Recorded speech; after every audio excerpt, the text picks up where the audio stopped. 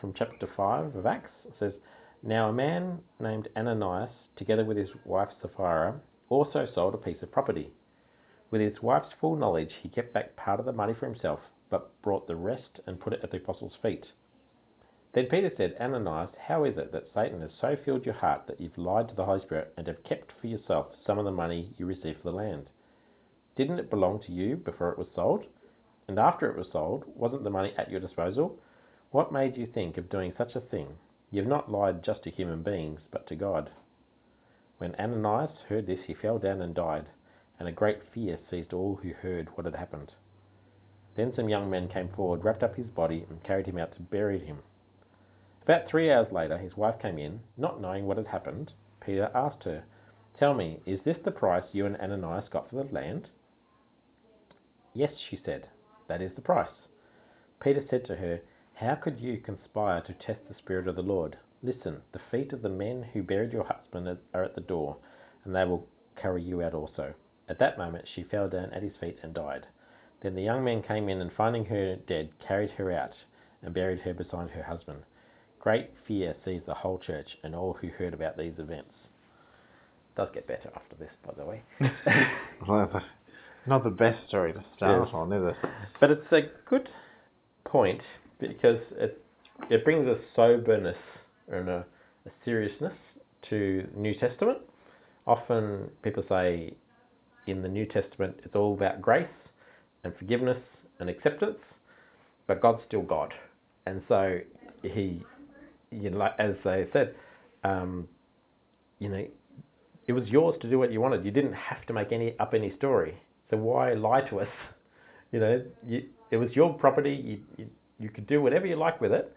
Because what's interesting, I remember a few weeks ago, but chapter 4, remember it said they all had, people had things in common. And it said they met together daily and they broke bread, and they said they sold houses and possessions and gave to everyone who had need. And it's really joyful, exciting time that people are just selling things and sharing it. And here they've done the same thing. In fact, in verse chapter 4, remember last time, actually says just before this story, it says, probably should look it up, but that so and so sold his house and brought the money to the feet of the apostles. Yeah. So he did the same thing. Yeah. But this time it's like, and to me the challenge is a few things, and you can see what you find challenging. I find challenging one is the severity of the punishment. Both die. Yeah. That's a hard one. But also, I think that why did they feel compelled to lie rather than just saying, we've sold our house and, we got, say we got $100,000 and, we decided to bring 80,000 for the church. And, and they'd say, thank you, that's wonderful. But instead they've said, we got $80,000 for the house. And then, others know that they got 100. Yeah. I mean, I struggle with this one too. Yes. It seems very extreme for what, I think it's, they've lied, and I think it's, trying to get my head around it. Yeah. They've lied at the beginning of the church, which is just like they were very against that kind of sinful nature. They've decided to come to the church, and they've kind of greeted the church with a lie, which I think is the biggest issue, is that there was a lie at the beginning. Yeah, and I think it's that at the start he, with his wife's full knowledge, he kept back part of the money, and he brought the rest and put it at the apostles' feet. So it wasn't just that he put it in an offering bucket or something. He brought it to the apostles are there. He brings it, puts it at their feet. This is what we sold, got for our house, And I'm sitting there going, it's very sobering. It's a hard passage. But I think it's that side of God reminding you, hey, I'm holy, I'm righteous, don't mess around in a sense.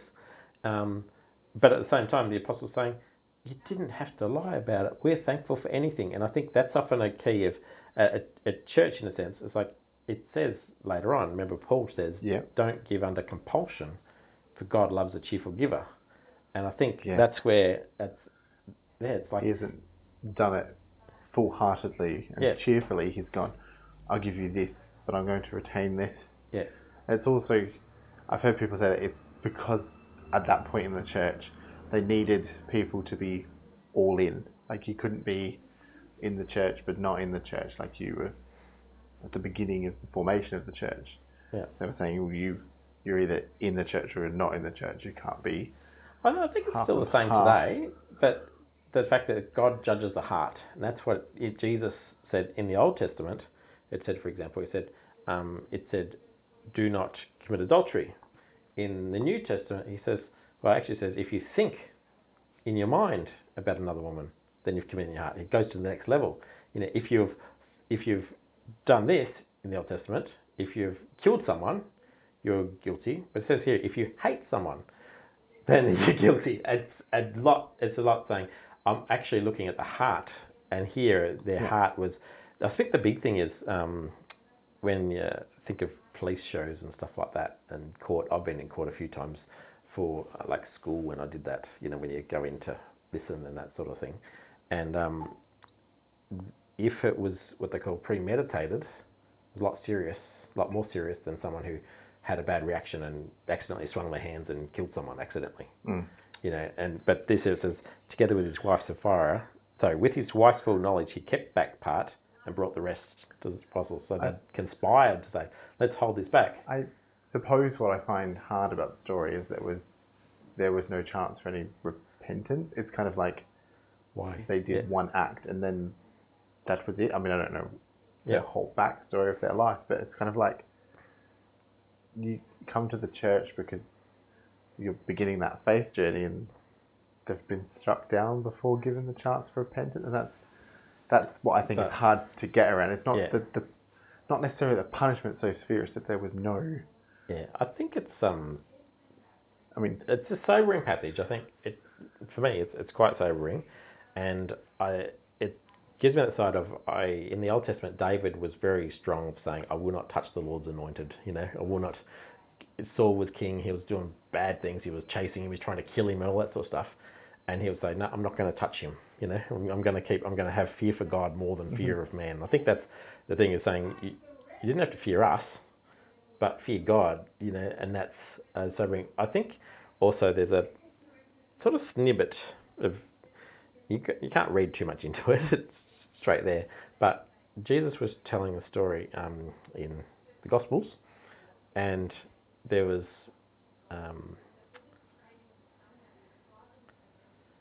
no, it was in Acts. Actually, we'll read it later on. But anyhow, one guy was I wondered why you went quiet. I yeah, was like, what? yeah. I was just trying to think of the passage, but Also listening to them out there. no, no, no. I just tune out when I'm thinking.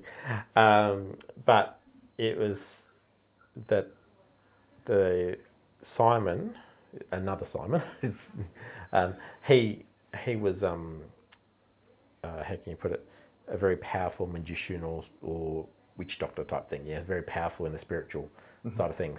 And when he saw the Holy Spirit coming on, he wanted to pay them money for Yeah. that gift. And Peter rebuked him and said, you know, basically repent or you're going to die because of that, because you cannot buy the things of God with money. And I think in a sense it's sort of like a typology or what. Yeah, it's similar in a sense of don't think you can become a better Christian because you're giving more to the church. Don't become you know if you're don't think that by pretending to give more than you are that it's going to help anyone. It's God you're doing it before. And heaps of scriptures that talks about you know what your right hand does, let your left not know, and it's that whole thing of your heart and before God. I knew you were going to go there. Yeah. You got anything else? You Do think? not let your right hand know what your left hand is doing. It's true. Yeah. It's Um, it's Not really. I mean, in the Foundations Bible, it just says 5 verse 3. It just says that filled with Satan. Satan is the father of lies. So when Ananias and Sapphira deliberately lied, they took upon themselves the moral character of the one who was behind all the lies, the devil himself. yes. So I think it's actually, it sounds terrible. It's actually, sometimes I find an encouraging passage, even though it sounds the opposite. And I find it encouraging because sometimes people like, there's different teachings that go out there that, not Christian teachings, but there's some false teaching that goes around. And some are saying you need to ignore the Old Testament because we're all under the New Testament. And then some say you've got to ignore the parts of the Bible. It's really silly. They just ignore. But I just think this is a side where you say, well, actually, God's serious in the New Testament. So in grace, in love, in acceptance, He's still God and He's still serious. And even if you go totally against Him, He still can put a command on here. Yeah. I was listening to. Yep. I'm sorry. I just find it difficult for people who pick and choose the Old Testament or the New Testament. I just find it like Jesus taught from the Old Testament, and then He taught new things, Yes. and it's that you can't separate those two. Yeah. So I get if you're only following Old Testament teachings, I guess that's Which is but you Jews, and then they don't accept Jesus. that's right. But if you're following the New Testament, you have to accept that the Old Testament is there. And I think it's a glimpse that the God of the Old Testament is the same God of the New Testament. So, Well, yeah. and it's that side of He is still to be feared. But I think the best part is the next section because, they added chapters and all that sort of stuff later. And I sometimes think this passage is there to lead into the next one because it says, if you want to read from verse 12, so this is straight afterwards. Yep. So we got chapter 5, verse 12. The apostles performed many signs and wonders among the people, and they all and all the believers used to meet together in Solomon's colonnade. No one else dared join them, even though they were highly regarded by the people.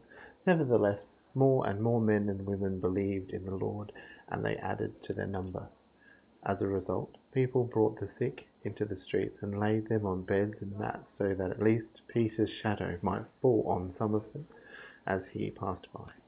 Crowds gathered also from the towns around Jerusalem, bringing the sick and those tormented by impure spirits, and all of them were healed.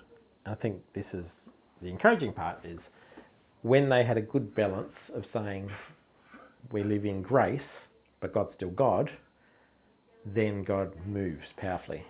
And it's that side we talked to earlier, about spiritual welfare and about, that spiritual side of things.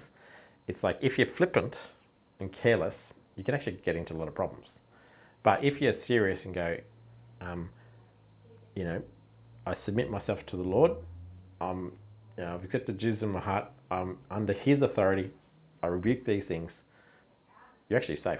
Like because He's got the authority, and you're standing in His stead. But if you're just flipping and doing careless things, then you can have problems. And I think it's like here, when there's a seriousness, then it's like it's not to be sad serious. It's like, but when you have that respectful seriousness, then all of a sudden sickness and demons and that realize you're not someone to mess with, and so sickness flees, demonic flees, other things flee. It's interesting that Jesus didn't talk to sickness different to a demonic, talk the same. He would just speak and it'd be gone. So sickness be gone, spirit be gone. He wouldn't differentiate. And sometimes it can be good because sometimes someone can have a sickness, it's not demonic at all. There's a health issue, and he would just speak to the issue and bring healing. Sometimes there's a spirit side of things, and he'll speak to that. And I think I like that because it means I don't have to worry about, is this a spirit, is it health, and there was a time when people said to Jesus, they said, what sin was it, his parents or him, that caused this person to be born lame? It's a guy, remember, from The Gate Beautiful. And he says, neither, but so that God's power might be made known and His glory might be revealed. And I said, they're going, so he said, don't put it, and because people have done that in the past, they've blamed sickness on what they've done and all that sort of thing. And Jesus says, well, sometimes it's just because God wants to come into the scene. He doesn't put sickness on people, but He'll might allow it so that when they come along, people see Him. Yes. But We're on the borderlines of the understanding, because with like, yeah, we're talking about God's plans at this point, Yeah. and it's kind of, I feel like it's hard to grasp, Yes. all loving God, but may allow his other plans to unfold because it's his plan. Or because he uses it. It, Yeah. yeah, Yeah. so it's that hard, Yeah. that edge of, Yeah, I think it's like people when they recycle stuff. Sometimes it's like he'll allow it to get broken so he can build from the broken pieces, but he is not. His plan was not to have it broken in the first place. yes, It's which like is probably why it comes back to their, yeah, well, was it his mother or his father? yeah. Or, And people will go, oh, what's this? and I think neither, but doesn't matter. Yeah. And I That's think, kind of, yeah. and if we get caught up in too much of the whys, and that's what happened in the Old Testament. There's a guy called Job, in the book of Job, and he was basically saying to God, why is this suffering happening? Why are these things going wrong? Why are my kids died? Why do these things happen? And God never actually answers why. He just says, who are you and who am I? And then Job changes his heart and says, you are the God, O Most High. I just worship you and I thank you. And then God blesses him and gives him heaps more and all that sort of stuff. Yeah. So it's a real challenge. But God is always bigger than our questions. Yes. But I like this how it just continues from Ananias to then the disciples Yes.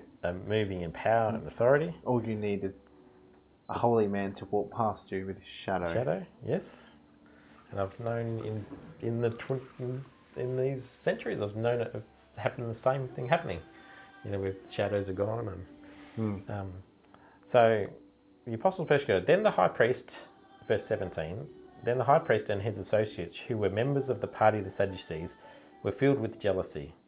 They arrested the apostles and put them in the public jail. But during the night, an angel of the Lord opened the doors of the jail and brought them out.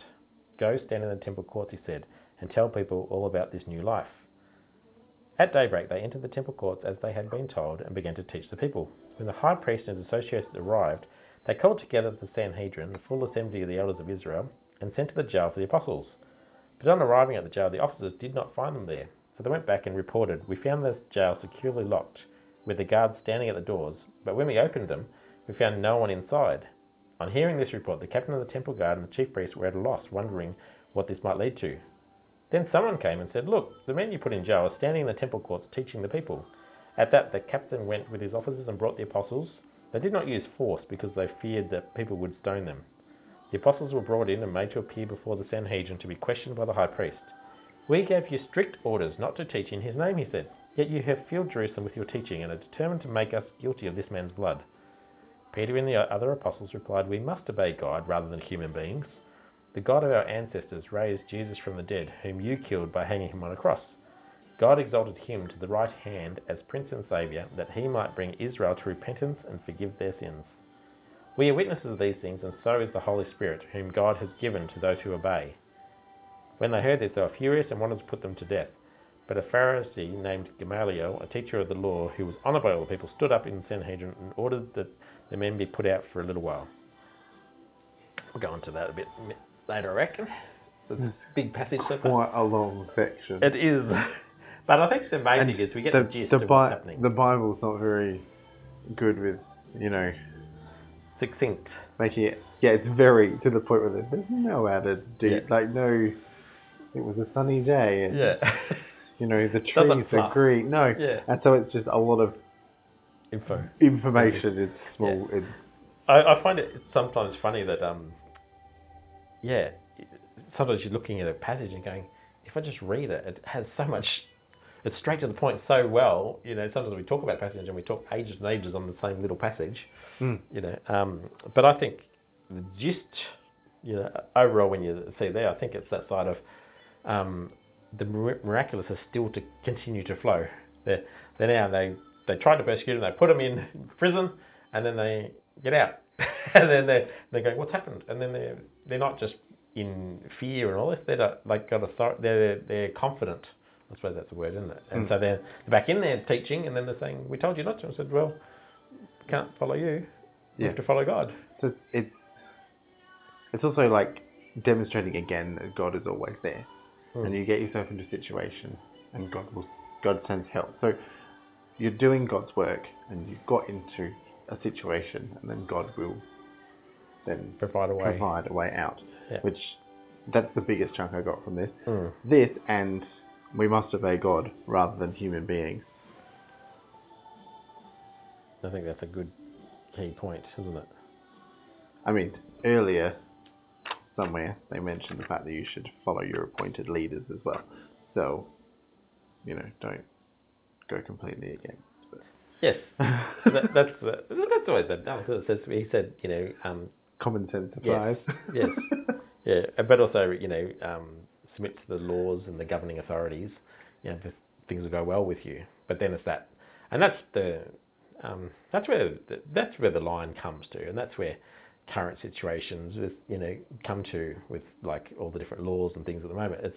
It's at the moment we're just saying, you know what, the government's saying wear a mask, do this. We're saying, you know what, we're going to respect that. But if they come to a point and say you cannot, confess that Jesus is Lord, then we'll say sorry, we can't follow that law.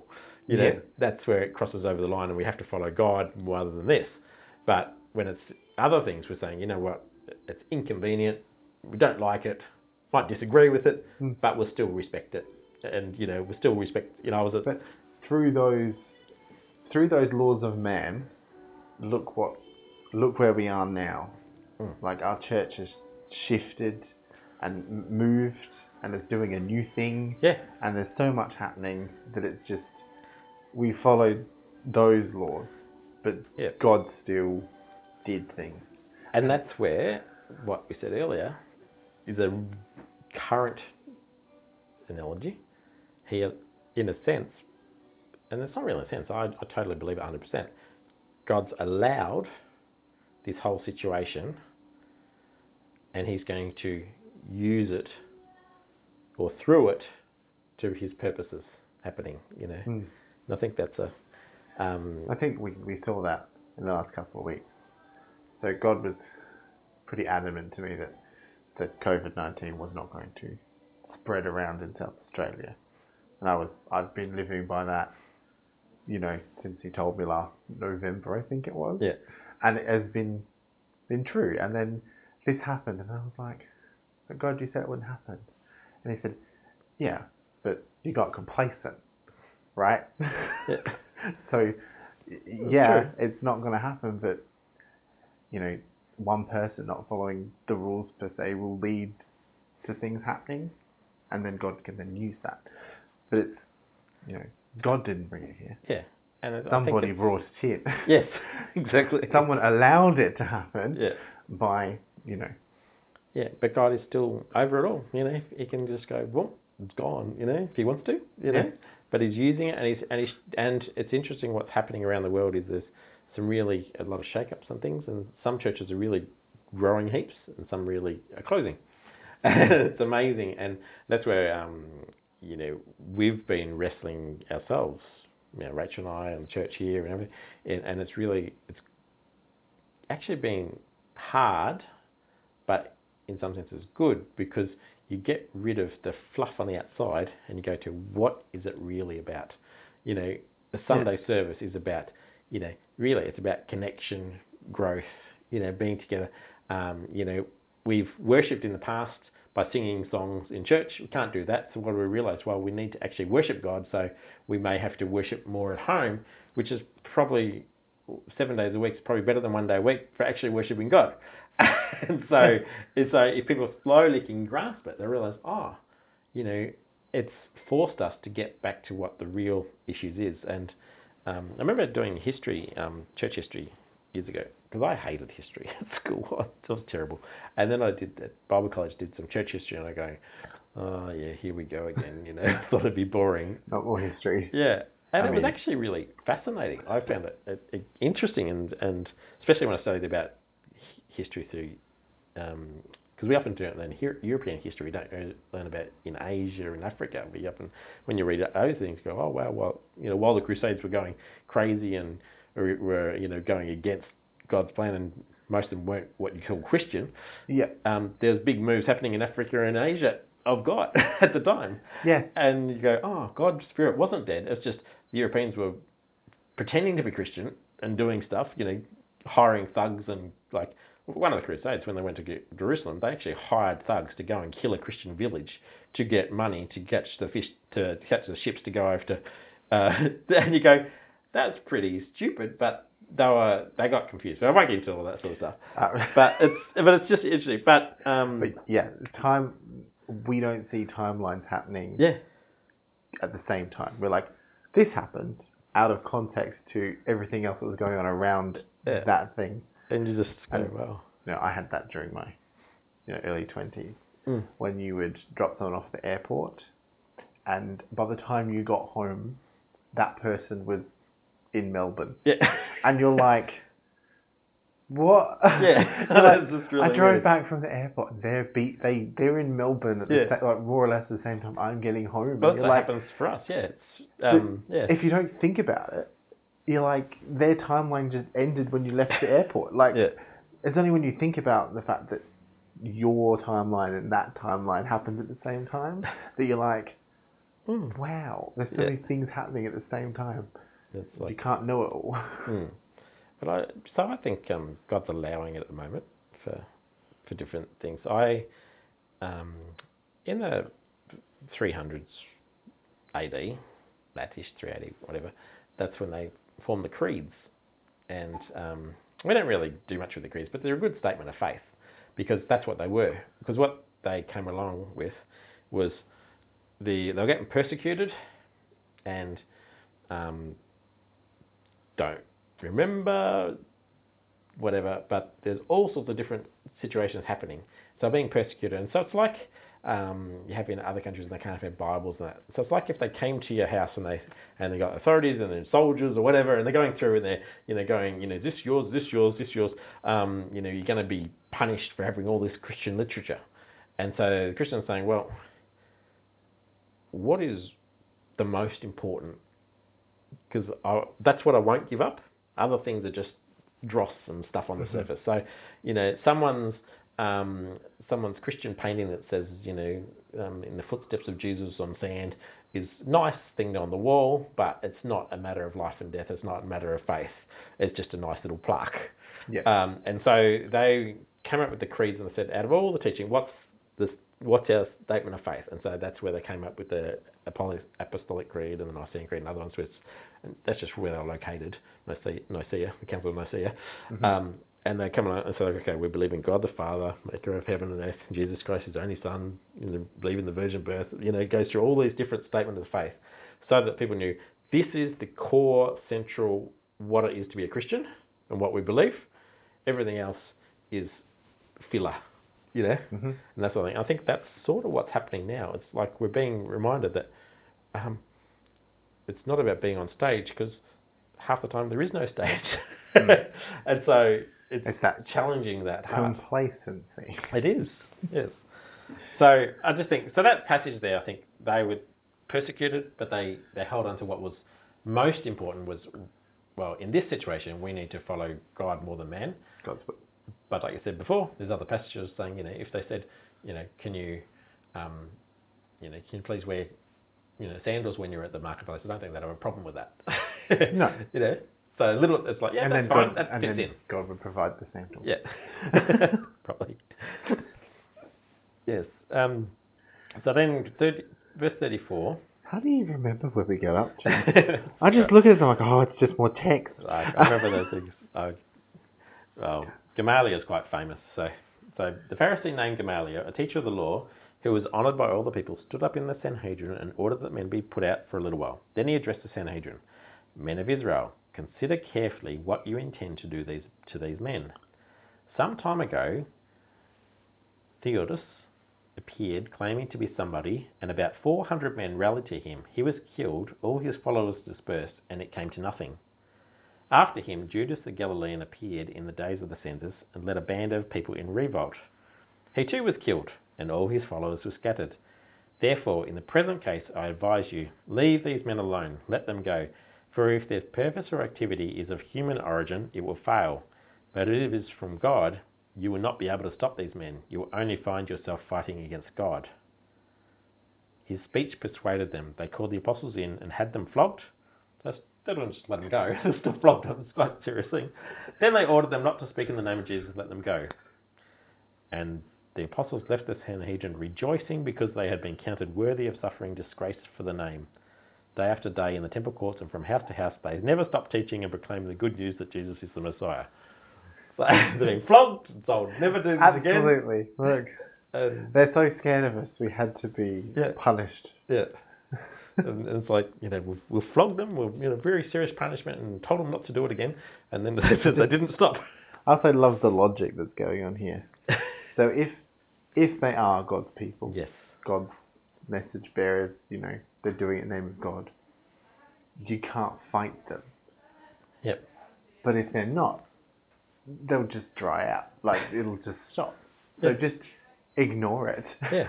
Is essentially what... And looking at history, I think it's funny we've been talking about history, and this is Gamaliel is referring to history. He's saying, in the past, this happened, and it came to nothing. Another time happened, came to nothing, and we didn't go doing anything major. And I think it's like here, like you said, if it's from human, it'll come to nothing, so you don't have to worry about it. If it's from God, then you're fighting God. So let's just, and I think it sort of shows you a glimpse that they even are not 100% sure it's not from God, because they're like going, I don't think it's from God, but I mean, they got out of the jail. Yeah. Like, It's pretty major. You need to look at the whole situation that's going on, not just pick and choose bits. You locked them up in jail, and they got out. Something's happening that's not necessarily a man. Yeah. I just like that the takeaway for now is that if something is from God, it will last. Yes. And if it's not, it won't. Yeah. I think it's a good test, isn't it, time? Yes, that's good.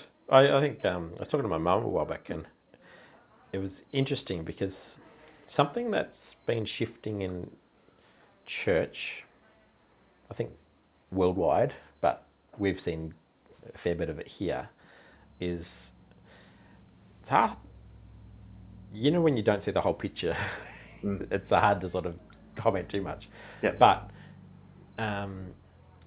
in the past, and it's not a pick on anything of the past, not picking on any other church or whatever, and even here, it's just, I think God's showing us where he wants us to head. And in the past, you'd have a person who was gifted, they were really good at, for example, loving people, and they really cared for people. And they wanted to disciple them, see them grow in the Lord, and all that sort of stuff. And so people would say, oh, that's really good. And so they'd encourage them and help them. And then they say, well, let's form a church. And then they form a church. And then they say, well, you can be the pastor. And so he's now the pastor of this church. And then they say, well, we also need to do this. And we also need to do that. So how about we, we'll pitch in some money and we'll use some of our tithe and we'll support you. And you can do more and more of that. And that's what's happened in the past, where you have a full-time paid pastor who do all these different things, and in a bad sense, not always bad, it's often good, but in a bad sense, people would come to not do their Christian walk as much. They'd just rely on the pastor. And as long as I came on a Sunday and I give my money to support the pastor, then I'm a good Christian. Yeah. And what happens, but that has happened in a sense. And I think, but I do like the idea of having a paid pastor that's more or less on call should crisis happen. I do like that idea, but at the same token, it's not good for the actual congregation if they're just going, well, that guy's doing all the thinking, I'm just going to turn up on Sunday. Yeah. So where I see it's going, and so it doesn't go against paying. I totally agree, because work is worthy of the wage. It's in the scripture, and you don't muzzle the ox. There's all the different passages. But what is, I think, has been the problem in the past is you know how we talk about the gifts of the Spirit. There's different gifts that He's given different people as He's chosen, and some people are good at this, and some people are good at preaching, some people are not. Some people are good at really showing sympathy and compassion. Some are not. Some people are rough as guts, but they're very good at. What you're saying is we all have different strengths. That's it. But it goes to the next of it. It's actually God's given different unique gifts to people as He chooses. Yeah. And He needs us to work together as a body for the whole expression of God's gifts to be seen. And so the problem has been in the past, and like I was saying, it's not always a problem, it's not picking, and don't have to repeat it, is someone is gifted in showing compassion, for example, and then because they're the paid pastor, they're now got to do all this building work, they've got to do maintenance, they've got to do hardware, they've got to do all these sort of things, they've got to build the roof of the church, they've got to do these other things and all that sort of stuff because you're the paid pastor and that's what they do. And for many years they would do it. They then become the CEO and the handyman and and what I think has been the problem is that God's gifted them for one thing, and instead of being able to flourish in that area, they've had to do 90% of their time doing other things. And the sad thing is, the 90% they're doing of other things is what other people are gifted to do, and they would do a much better job than this person at those areas. And like so, if you asked me to fix a roof, you'd have a lot of leaks in the roof. Yes, just like me doing cutting things and you wouldn't allow me to go anywhere near anyone's accounts. Yes. Right? Yeah, it's true. I have a good relationship with our trade guys at work in the hardware store because they know that I have no idea, and I know when it comes to computers, a lot of them have no idea. Yeah. But we have a mutual respect for each other. Yes, That's you both fine. have no idea in the other person's field. Yes, and I will come and I will help them, and I will not speak negative or down because that's okay. You've got other strengths. And by the way, is this what tool I'm supposed to do? And they go, no, you're supposed to use this other one. And they go, oh, thank you. I'm glad I checked with you because you saved me a lot of money and a lot of time. Yeah, and all that sort of thing. So it's got the gift. And you didn't break it further. Yeah, so I think one of the shifts is changing is that we're seeing more of the body actually flow in their giftings, less just one person. Yeah, I mean, we're currently reading about that dynamic of church, aren't we? Yeah. In Acts, Yeah. that's what they're establishing. Yeah, that there is a body of people, and there might be a leader at the top, but the body is doing whatever they're passionate about. And some are selling houses and giving. If you look in Galatians, when Paul goes, yeah, but that's what I wanted to do anyway. Yes. Right? Yeah. And so I think, so where the balance comes in, I think now, because I would like, it's good to talk about the finance side too, is where it works well is where someone's gifting in caring and the church says, you know what, you could do more caring in the church context if you had to work less to support yourself. So we might say, okay, if we paid you 2 days a week so that you could do more care, and then that might become 3, it might become a full time. Now you're actually flowing in your gifting and you're being a best benefit because you're actually flowing in your gifting and people are realizing, and that's why we're supporting. But what we're not doing is saying, we'll support you so that you do outside of your gifting because we don't want to have to do it. Yeah.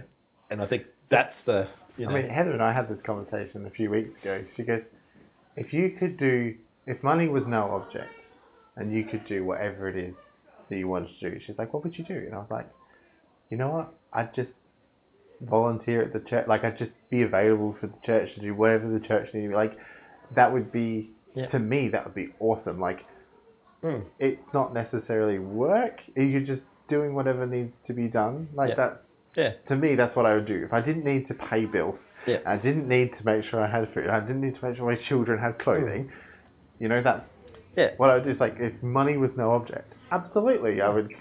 And that's where I think the great thing is we say, people just use the gift that God's given. They say, James says, fan into flame the gift. And it's like, use the gift and just grow that. focus on that. Don't try and do all these other things. Just focus on that. We have to, we're a family, and so there's always times in a family you have to do things that you're not gifted for and all that sort of stuff, because that's just family's got to get stuff done. So there is that time that sometimes it's go, okay, I'm not gifted at fixing roofs, but you know what, I've got a working bee, and no one else is good at fixing roofs, but together, many hands make like we're, might have between 10 heads, we might be able to fix that roof. Again, I'm not going to be able to fix your roof. That's right, we'll get the other 9. Yeah. Yes. I'll go plant the plant in the garden and I'll paint windowsills, but not good at fixing a roof. Yes, that's all right, because I'm terrible at planting a plant. Oh, well, there you go. So that's not my strength. All right. So, do you want to have a quick look at Act 6? Yes, I think it's slightly shorter than Act 5. Yes. Only just.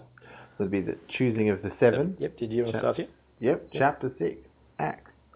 In those days, when the number of disciples was increasing, the Hellenistic Jews among them complained against the Hebrew Jews because their widows were being overlooked in the daily distribution of food. I'll just stop there for a second, just to clarify. Hellenistic Jews are the Greeks.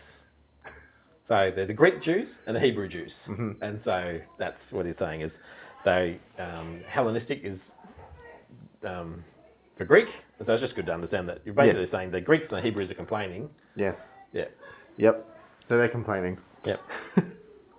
So the 12 gathered all the disciples together and said, "It would not be right for us to neglect the ministry of the word of God in order to wait on table. Brothers and sisters, choose 7 men from among you who are known to be full of the Spirit and wisdom. We will turn this responsibility over to them, and we will give our attention to prayer and the ministry of the word." Just what we've been we talking were about. That's good.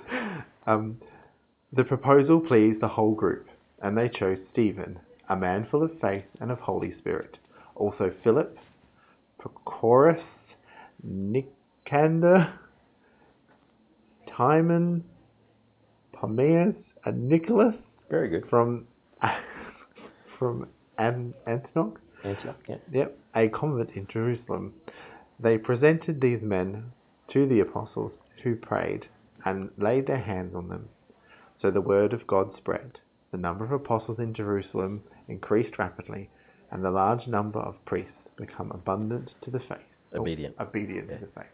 But They isn't probably that became abundant too. Yeah, but and I think this is what we've been talking about. The key Absolutely. is the key is what happened there. They said they're too busy to be distracted. Waiting tables. Yes, because that's what it is. It's the daily distribution of food. So I see it as something slightly more important than waiting tables. Yeah. But absolutely. yeah, I want to call them out there. That they're essentially like, well, that's beneath us. That's what it sounds like. That's beneath us. We'll get someone else to do that. yeah. But I think that's the thing we have to watch out for, because sometimes it can be, and that's actually a very good point, because sometimes I have to watch myself that I don't think that too, because sometimes you'll have, a pastor or a leader or something like that, and they're saying, "Can you do this? Because I need to focus on this other thing." And they're going, "What is that? Beneath you?" But when I realise, what, overall, if you can focus on that area, that will be better for us all. Yeah. Like when we're talking about home team, some people can really excel in different areas, and that releases other people to do more connecting or more this.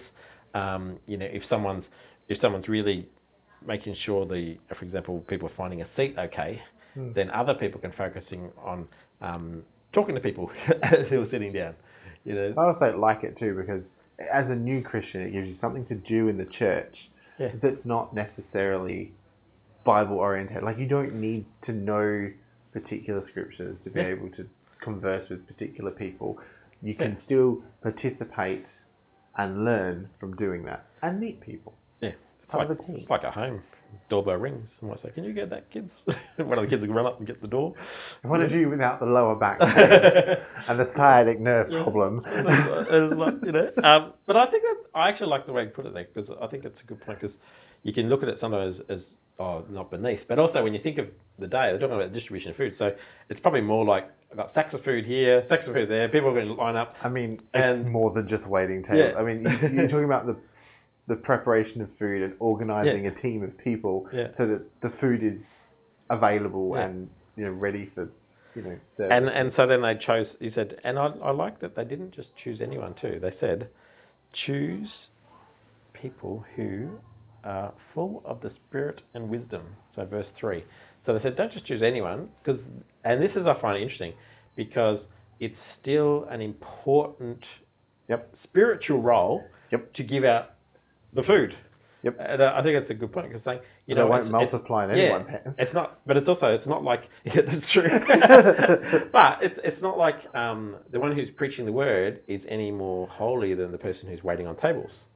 No, that's right. It's just a different. And it is when but the people who are focused on the word and the ministry, they will miss out on that closer connection with the congregation. So it's a very important role in the sense of the fellowship and making sure that everyone's needs are supported.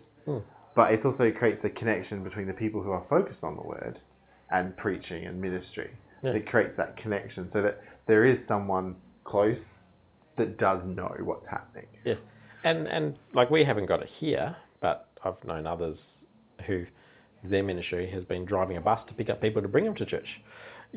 And so in a sense, they're not greeting them at church, they're not doing, but they're enabling people to get to the church. I find that, Which, your car, for instance, you just need to whack a couple of those magnetic impact things on the side. Done. Yeah. But I love the bit at verse 7. I think this is the key, and this is what I think is what and why God's allowing COVID at the moment, is verse 7. So the word of God spread, the number of disciples in Jerusalem increased rapidly, and a large number of priests became obedient to the faith. It's interesting they say that, because these are the priests who were always against Jesus and other things, and the disciples. And all of a sudden, now that it's not just the elite apostles preaching, now it's people using their gifts and also being obedient and helping on the table. Now priests are getting saved. And I think, it's interesting side thought. Interesting.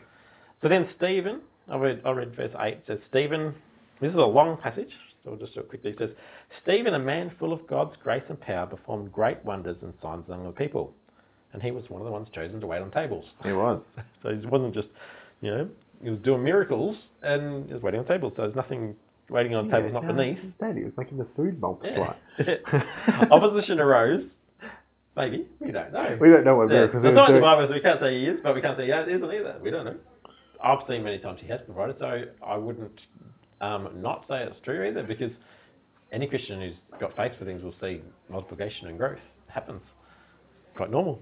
Opposition arose, however, from the members of the synagogue of the Freedom, as it was called, Jews of Cyrene and Alexandria, as well as the provinces of Cilicia and Asia, who began to argue with Stephen.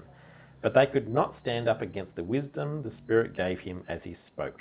Then they secretly persuaded some men to say, we have heard Stephen speak blasphemous words against Moses and against God. So they stirred up the people and the elders and teachers of the law. They seized Stephen and brought him before the Sanhedrin. They produced false witnesses who testified, this fellow never stops speaking against the holy place and against the law. For we've heard him say that this Jesus of Nazareth will destroy this place and change the customs Moses handed down to us. And all who were sitting in the Sanhedrin looked intently at Stephen, and they saw that his face was like the face of an angel. Wow, yes. But I think it's just interesting that he's waiting on tables.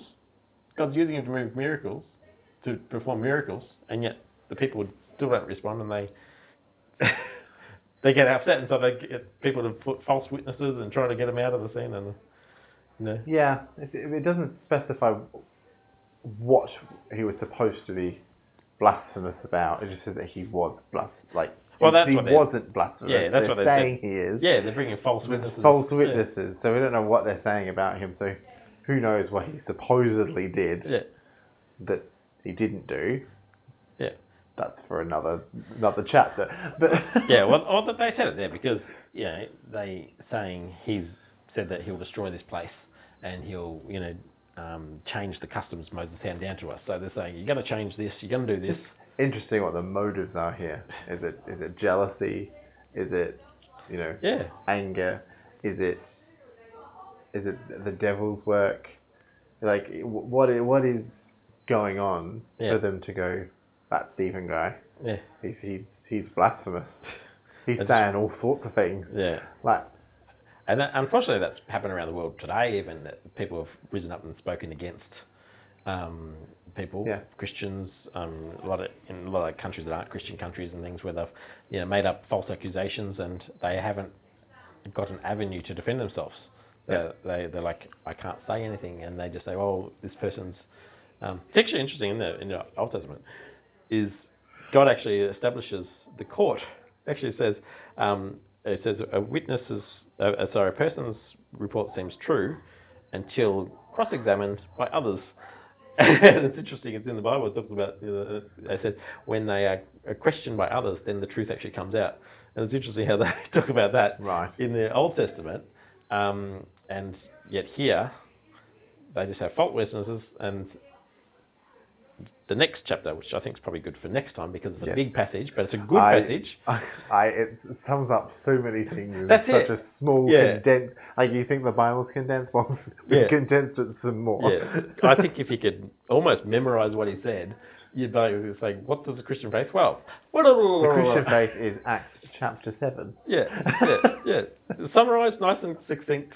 But it's very hard to summarize it all in a few verses. So It is. So that's actually, that last bit's more of a teaser for next time, yes, I because think there's so. not a lot in there that we can say without going on to the next bit. Yes, no, but I just think the interesting part. Yeah, before we go into the next bit, I think the interesting part is that God was moving. They chose, and I find it interesting. They didn't. No, they tried, but they didn't go against the apostles at this stage. They went against the people looking after the food distribution.